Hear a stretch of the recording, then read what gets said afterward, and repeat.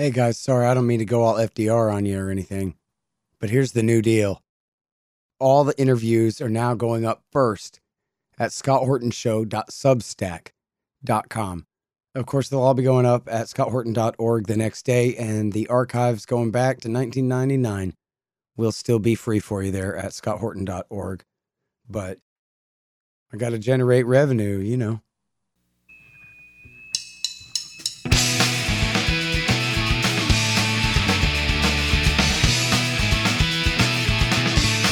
All right, y'all, welcome to the Scott Horton Show. I'm the director of the Libertarian Institute, editorial director of antiwar.com, author of the book Fool's Errand, Time to End the War in Afghanistan, and the brand new Enough Already, Time to End the War on Terrorism. And I've recorded more than 5,500 interviews since 2003, almost all on foreign policy, and all available for you at scotthorton.org. You can sign up for the podcast feed there, and the full interview archive is also available at youtube.com/Scott Horton Show. All right, you guys, again, I have on the line Daniel L. Davis, Senior Fellow at Defense Priorities and former Lieutenant Colonel in the U.S. Army.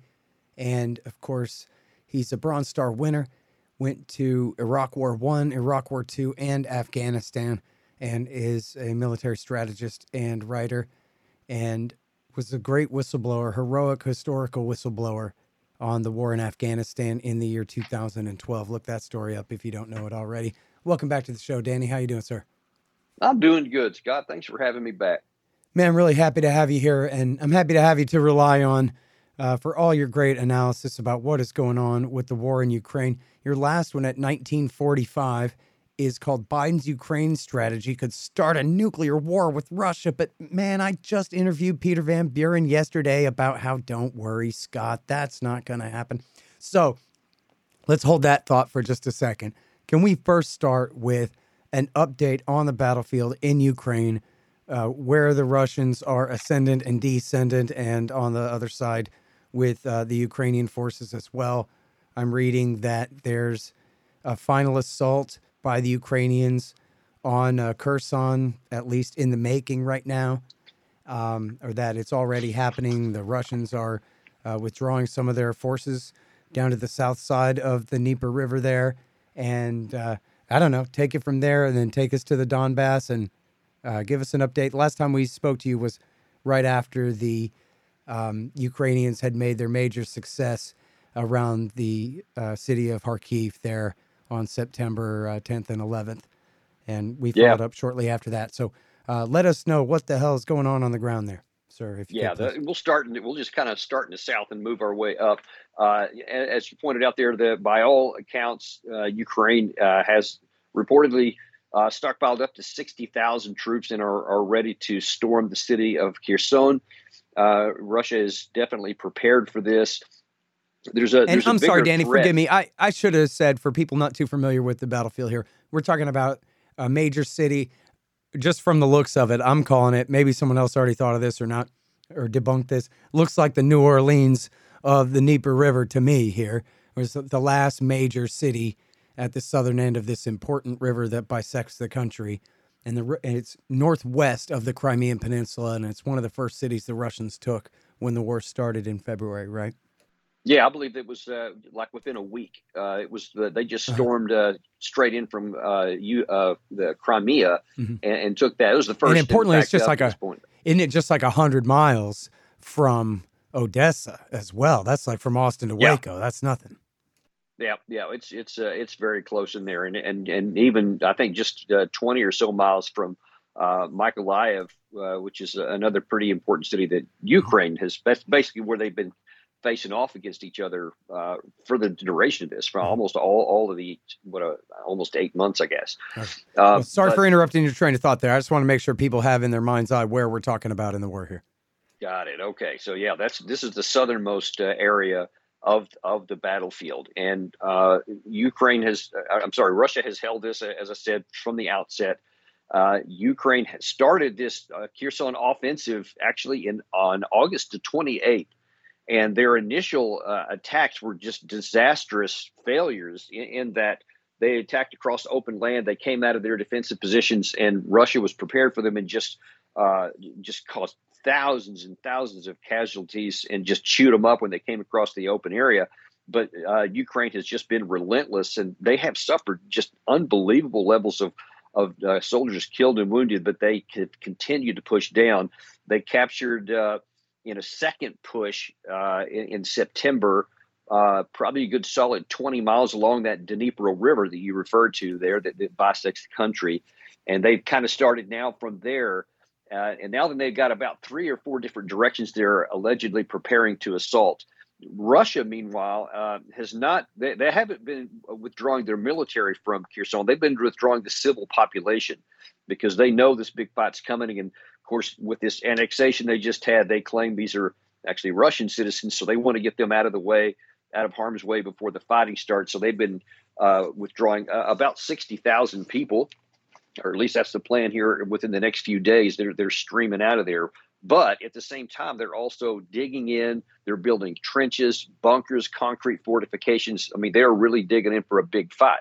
Now, here's the big issue. If this is just a straight up fight, then Russia could literally hang on for months. And I'll explain why a 2-month period is critical. But the biggest threat to this is if the Ukraine side is able to destroy a certain dam on the Dnipro River, it could completely flood the plain down there and swamp areas where that Russia needs in order to supply the garrison there at Kherson, and also to place its artillery in there. They have to be at a certain range from the front lines, or they're not going to be able to impact the fight. If the Ukraine side does blow this river and completely flood that area, it floods the back side of Kherson, but leaves the front side open so that they can attack, but that Russia can't withdraw. They can't take any of their equipment with them. They can't get new equipment in, and they're basically trapped. So if that's the case, they could probably escape personnel by going through the marshes, but they wouldn't be able to take anything with them. They would literally lose everything they have. So it's a real risk for the Russian side. The downside for Ukraine is that if they take that path, they have a good chance of taking the city. Though I'll say if Russia's still contested and they have stocked up enough ammunition, food, and water, they can hold out for months in there because it's so hard to attack a city, as the Russians saw when they took Mariupol and how costly that was. But then Ukraine, if they succeed, though, because of the flood, it will be sometime next year before they could go another meter beyond that. So that is as far as they could go, and they won't be able to put any more pressure on Russia, certainly not in the Crimea direction, for the foreseeable future. So that's kind of where it is in the south. Now in the middle area, in the Zaporizhia and the Donbass area, Russia still continues its incremental moves in the Donbass. They've actually never stopped that, and they're close to almost completely capturing the city of Bakhmut, which is very important from a tactical perspective. And then in Avdiivka and a couple of other areas there, but it's very slow going because Russia just doesn't have as much power to put in there anymore because they have to defend in these other areas. And then the last areas in the north, in the Kharkiv area, which you just mentioned, there was that big advance in September. Mm-hmm. It's kind of slowed down now, but apparently Ukraine is going to try one more push in there before we get into the winter time. It's just unclear if they have the capacity to make all these pushes in all these different directions. So it's clear they can do that. And so far, it looks like they've been prioritizing the Kherson fight in the far south. So that's kind of where things are at the moment. But underlying all that, and I think this is really important to understand the context, is that because of Putin's mobilization that he announced and is now well underway, sometime in late November, early December, it's likely that you're going to see the first major incursion of Russian forces in the neighborhood of 70, 80, maybe even 100,000. That's a massive increase in the amount of Russian troops that it's not clear that the Ukraine side could withstand that, especially if Russia focuses them in any one area. And it's unclear where they would do that at this point. But it looks like the Ukraine is doing everything they can to capture as much territory as they can now, while they still have the advantage over Russia, because they have a manpower advantage of up to 4-1 over Russia right now. But come December timeframe, that is going to reverse, and then things could take on a very different nature. So whatever you see happening right now, it's not going to portend any change in the war one way or the other. It's just going to set the stage for what's going to happen in November and December. Mm-hmm. Okay, and so tell us what you're basing all that on. As far as, I mean, we know that Russia announced a partial mobilization and heightened conscription and called up their reserves and all of that, but. So then what? You got satellite pictures of their forces building up on the other side of the line there, or what do you know? Yeah, this is one of there's been an interesting change in the Russian side in terms of their media coverage, their war bloggers and several others. Is that in the first part of this, really up until the offensive in the Kharkiv area from the Ukraine side. At first, the Russian Ministry of Defense kept giving the same old happy talk they always have. Oh, we killed 200 enemy soldiers today and destroyed 4 aircraft and all this kind of stuff. And yet the Russian people were going, dude, we see on the ground, we're getting driven back mile after mile, day after day. And they got sick of being told lies to. So they actually revolted and rebelled. And the Russian government apparently has taken a choice that says, okay, it's stupid to keep trying to lie to people just to make it sound good. We're going to actually start telling the truth, the good and the bad. And so there's been a refreshing change where they're being honest about what's going on. And there's a pretty accurate picture coming out of the Russian side. And what you do, and I think we talked about this the last time I was on your show, is that you take a look at all the sources that you have, like the Maxar images that come out, the satellite images that are publicly shown. You see the Ukrainian claims about where the battle lines are. You see the U.S. and the British intelligence, which is another common source of information, the Institute for a Study of War. You see all those, and you can get a pretty consistent picture up to where the lines are and where people are moving back and forth. So there's actually a pretty good ability to see where the lines are. And of course, it remains to be seen, and no one knows this for sure, where the blow is going to fall when the Russians put this next phase into operation in the December timeframe. But it's guaranteed, it's certainly coming.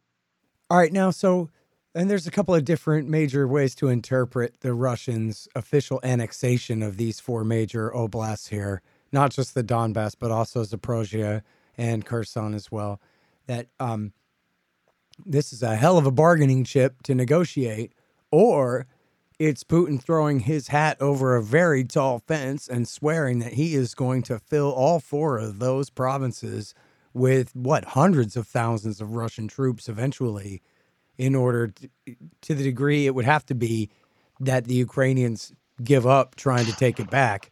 And he's officially declaring this is Russian territory now. On the other side, you have the Ukrainians who are willing to fight to the death here, clearly, and the Americans who are willing to fight to the last Ukrainian in terms of sending all their weapons in.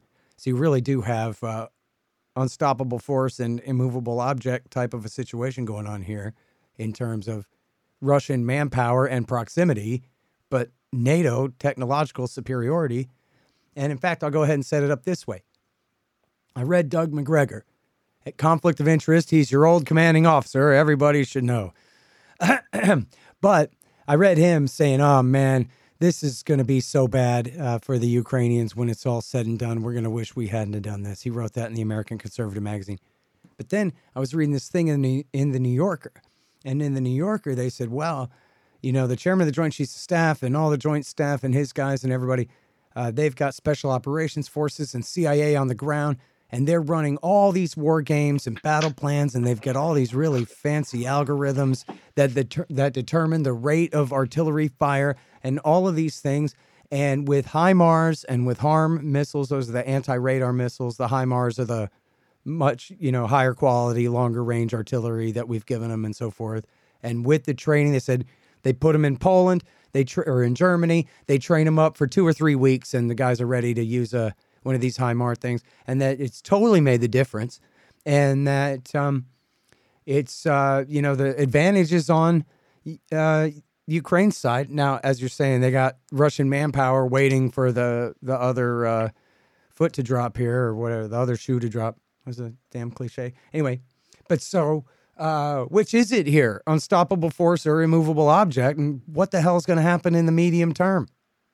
Yeah, I don't put any stock at all in what the Pentagon is saying. If I haven't seen that particular report, but if that's what they're saying, I think Well, one of the things about it, I wishful guess, thinking. let me say one specific thing about it to try to make it at least sound credible from their point of views, argument, which is that this is how they plotted their success in northern Luhansk there in Kharkiv, was that they did all these different war games, and then the Ukrainians figured out what we'll do is we'll divide them, and we'll do an offensive down in Kherson, and that'll divide the Russian forces, and then we'll surprise them with a major offense at Kharkiv, and then it worked. And it worked because they were so smart, and they used their computer programs and war games and battle plans to outsmart the Russians, who are so dumb and slow that they fell for it. And so now they know that they can do that again and again until they win. That's essentially the narrative there in the New York. Okay, well, that's forgive my bluntness. That's BS. That's not how it happened. And if they ran the algorithms or whatever, they're happy to do that. But and I've written about this extensively already. What happened is Russia made an initially good decision to prioritize the Donbass fight, and then they fought what's called economy of force missions in the Kherson and in the Kharkiv area, and this is in the April timeframe, in order to hold the Ukraine defenders in position in those areas so that they weren't able to mass all their troops and fight in the Donbass. And that made sense because then you see that Russia had success with that when they took Mariupol, Lysychansk, and Severodonetsk up through July. So it worked then. Russia's problem is that they didn't change anything. And they started this incremental slow progress to try to limit the risk to their troops. And by doing so, they allowed Ukraine to recover from the blow and to say, okay, well, now that we see what's going on. So what they did very smartly, the Ukraine side, is they said, okay, these economy of force missions, they're just, have the least amount of troops they can just to hold us. So they're not going to go on any offensive. So what they did is they prepared these large number of troops. Now, remember, Ukraine mobilized right off the bat. So they started with somewhere around 250,000 troops, and then they expanded to around 700,000.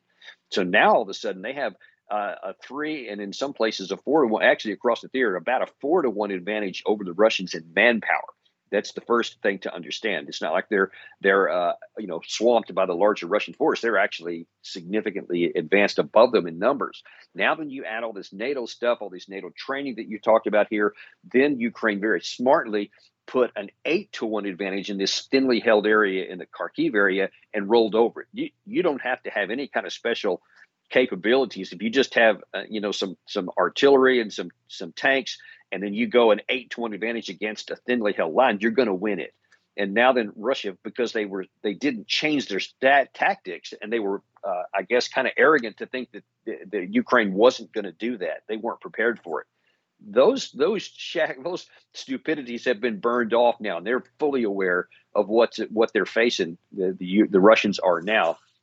So they're not going to get caught that easy anymore. And that's why you see that all these advances after these massive, thousands of square kilometers they took. And now it's kind of slowed down. You haven't seen much movement, especially in the north, in the last almost 4 weeks now. They're still trying to get this place called Svotovo across the Oskil River. And who knows if they're going to get it, but they have failed in the last 2 weeks to break through that. So we'll see if that works, because Russia then moved up some reinforcements. So there's no more surprise. All the surprises are gone.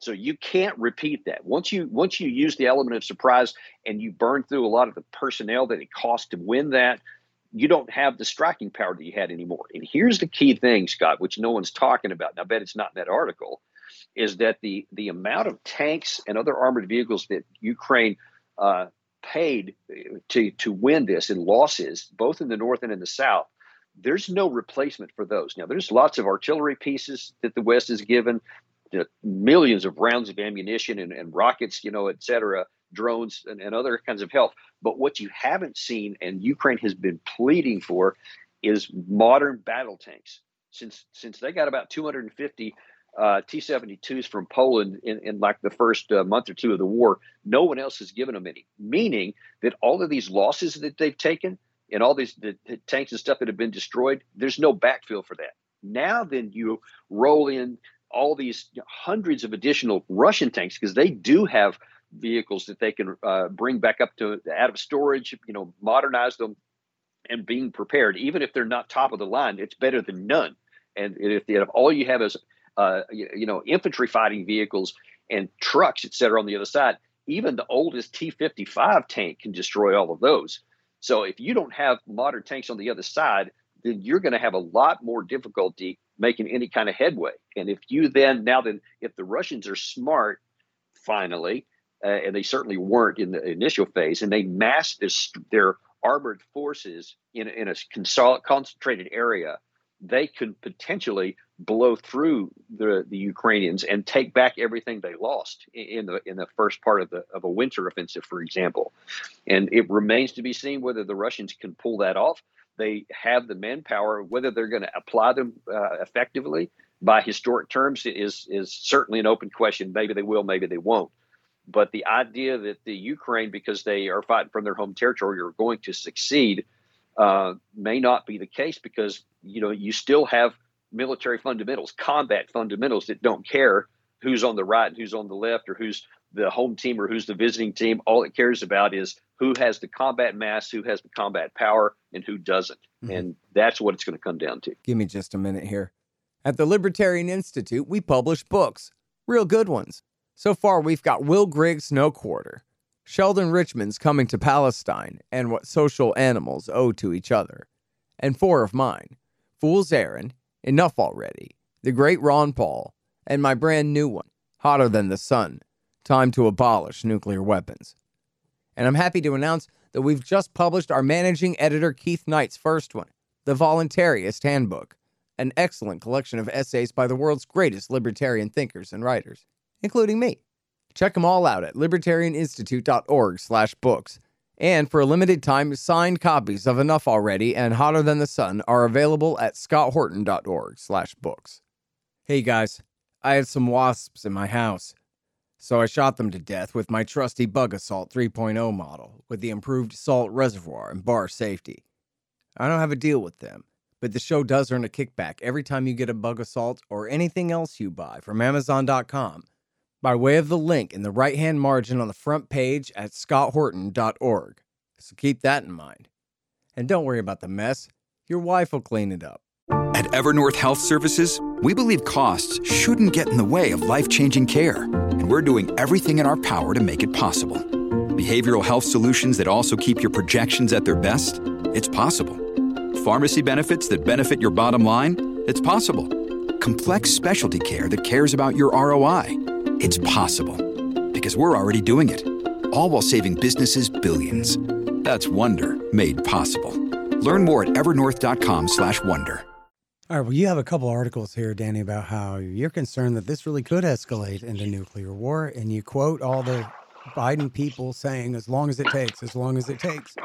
Now, of course, we know that on the Russian side, especially now that they've gone so far as annexing these provinces and all of this thing, that it would be extremely hard for them to back down from that, to face a total defeat there. And as you warned in your article here, if Biden gets what he wants, and they're talking about kicking them all the way out of every last bit of the Donbass and the Crimean Peninsula too now, that if they get anywhere near that, and it really looks like that's going to happen, Putin at that point will not cry uncle. He'll start throwing A-bombs around.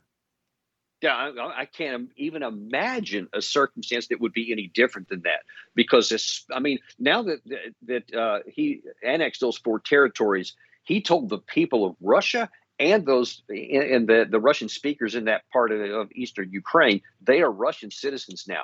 If he allows them to then be methodically defeated, and you've seen already in the Kharkiv area where this current offensive, in the places where the Ukrainians went back over, they just terrorized the people of Russian speakers behind there, and called them all traitors and all this kind of stuff, and throwing them in jail and just abusing them from their perspective. And that terrified all the rest of the Russian speakers there. And if Putin allowed them to be abandoned and defeated, and turned back over to the Ukrainian side, there's no way he stays in power.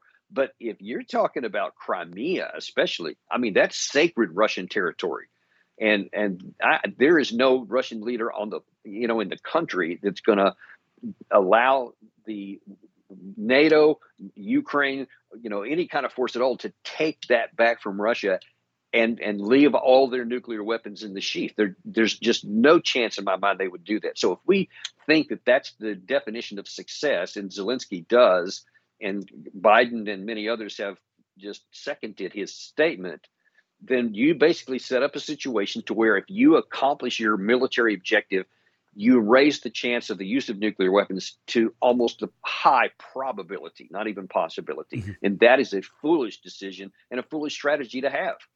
Well, doesn't it seem like everybody's overconfident that, come on, it's not going to come to that? So that way, we can do more like this. Yeah, that's exactly what we've seen from the beginning. Russia had all these claiming red lines, and if you do this, NATO, then there's going to be consequences, et cetera. And you see, we've progressively crossed a bunch of those, and the world didn't come to an end. So now that we're kind of having the idea that we can probably do whatever we want. We can keep crossing these red lines, and you see that the Nord Stream pipelines were destroyed by somebody. You see the Kerch Bridge that was hit, which was apparently off limits before, and now that got hit. Well, now that you see Russia did finally push back after the Kerch Bridge was hit, and that's why this salvo of destruction of the Ukrainian energy system is continuing to go on even as we speak. But the idea that, Putin won't do that, so we can keep pushing, we can keep doing this, is setting up a dangerous precedence, because all it takes is one time for him to finally say enough, and now then life as we know it is no longer the same. Because if one tactical nuclear weapon is used, no matter what the circumstance, it crosses a threshold that this just changes everything. And look, Scott, the idea that if nuclear weapons are used, that people are the leaders in the West and in Russia are going to say, okay, now it's serious. Let's be smart about this. Let's be wise. It just seems pretty low to me. I think that to the contrary, you'll have hotheads and stupid people acting foolishly in emotions. And I just can't see anyone going, okay, that's enough. I just don't see a lot of material in our leadership do that. I see lots of hotheads and arrogance that I just can't imagine making good decisions in that environment. The only chance we have is not to get to that point. Yeah. Well, so, I mean, it really does seem, well, the other side of the narrative from it's not going to happen is that these Democrats are just completely crazy, that they just can't sit in a room and admit to each other how dangerous this is. I mean, I don't know. On the other hand, so Biden did mention Armageddon. It seemed like he brought it up to say, look, that's why we have to kind of maybe find a way to negotiate. But then, as Van Buren said yesterday, that not soon or anything. Like, they want this thing to go on and on and on and on, but they just want to give Putin an off-ramp right before he reaches for his atom bombs. They want to make sure that he has some kind of face-saving, something to stop short of that. But Biden was not saying, okay, this has gone on long enough. He was saying, no, still whatever it takes, but just whatever it takes, but also short of provoking omnicide. And, he just figures that he and Sullivan and Blinken and Austin, that they can walk that tightrope. It'll be fine. Well, see, and that's why I say I worry about people who think they can control, so tightly something that's volatile. It's a dangerous, dangerous play, because that also assumes that the other side is going to be following your playbook. And I'm pretty sure that's not a good bet to have. But, the Biden administration, though, it's almost like they've got a two-track and a competing two-track playbook here. Because on the one hand, Biden has shown some restraint in that, as I mentioned a second ago, he still has not given them any of our modern M1 battle tanks. And certainly large numbers of these HIMARS and some of the other gear. Well, coming soon, though, right? Patriots, et cetera. I mean, if there's this massive infantry invasion by the Russians coming, the next phase of the escalation, well, then what is Biden going to do? Sit there and watch the Ukrainians get crushed? He's boxing himself. That's why I say he's boxing himself into a corner by making these statements. We'll do whatever it takes, as long as it takes. And then so far, he's not done what it's necessary for Ukraine to actually have a decent, legitimate shot at driving Russia out. So it's like he recognizes that would be a bad place, so he hasn't done that. But what does he do if this, this winter offensive that Russia is certainly planning starts to roll the Ukraine's back, in massive, like basically reverse from what happened in September. And now all of a sudden you've got Ukraine forces being driven back left and right. Are they going to then say, yeah, I'm still not giving you tanks, and damn, sucks to be you? I just, it's hard for me to see that happening. But, then you have, we get right back into the same issue of, how far do you go? And that's the problem. They painted themselves into this horrible situation. Yeah, where the best case scenario is that they betray these people like Hmong tribesmen. Exactly. Right? That's exactly right. That's what you're facing. You may have to betray them and say, yeah, y'all are on your own now. Or you say, no, you get everything, and then you risk all of our security by crossing the nuclear threshold. And I say that's a no-win situation. It's a no-win situation the way they're doing it. There is a situation and an answer, but it needs to be happening now before the Ukraine suffers any kind of drastic pushback. Yeah. Now's the time when we need to be pushing both sides to say, all right, dude, neither one of y'all are getting everything you want. It's time to find where is the least and they admitted it. Denominator. The Biden people said to the Post, officials admitted to the Post, bury the lead in the middle of the story about how, they know that the Ukrainians can't win ultimately, that it has to be a negotiated thing one way or the other. Well, that was the implication. They know that the Ukrainians can't win without just calling in American heavy bombers. So, all right, I'm sorry we're out of time, but thank you so much for your time again on the show, Dan. I really appreciate you. You bet, Scott. Always my pleasure. All right, you guys, that's Daniel L. Davis. He's at Defense Priorities, and he writes for 1945. It's the digits 19 and then spell it out 45. 1945.com, and there's a whole bunch of great articles there for you to dive into. The Scott Horton Show, Anti-War Radio, can be heard on KPFK 90.7 FM in LA, APSradio.com, antiwar.com, scotthorton.org, and libertarianinstitute.org.